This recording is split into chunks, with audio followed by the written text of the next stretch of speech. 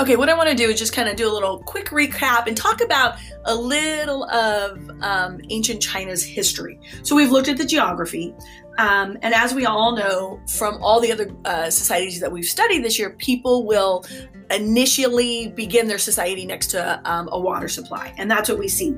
So in their prehistoric culture, about 10,000 BC, the Yangshao settled along the Henghe River in north central China. So once again, they have ample water, fertile soil, so they're mainly farmers.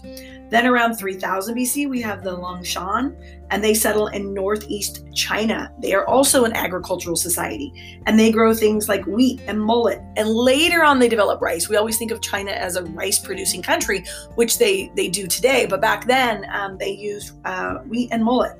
They had cattle, sheep, goats. They did silk weaving, okay, which silk is, China is the only country that does silk in the very beginning.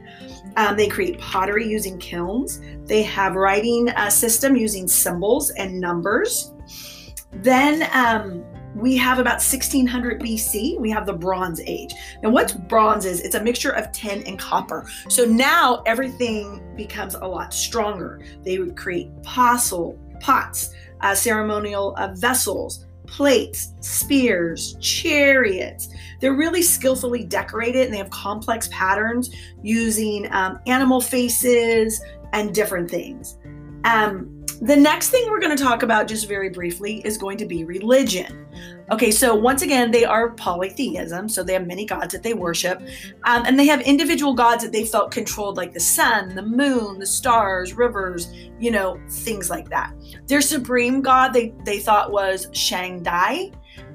He took a personal interest in the world and its people, and priests would communicate with Shangdai. Now, another very interesting aspect of Chinese culture is something known as ancestor worship. So the Chinese really believe that spirits controlled everything. The male, of course, is the head of the household, and he would make offerings. So there was that belief in the afterlife. So what they would do is they buried items that they felt were needed in the afterlife, kind of like the Egyptians did. So they had tools, ornaments, animals, weapons, chariots, pottery, that kind of stuff. These were all buried with their ancestors.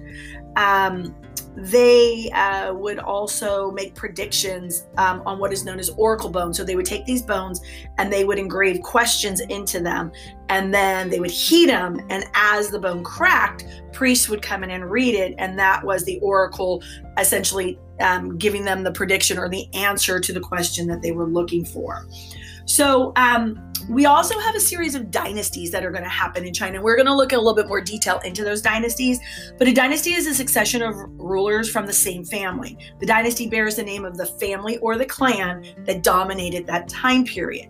So we are going to be looking at the various dynasties that extend through Chinese culture and Chinese history. So that's what we're going to be going to next.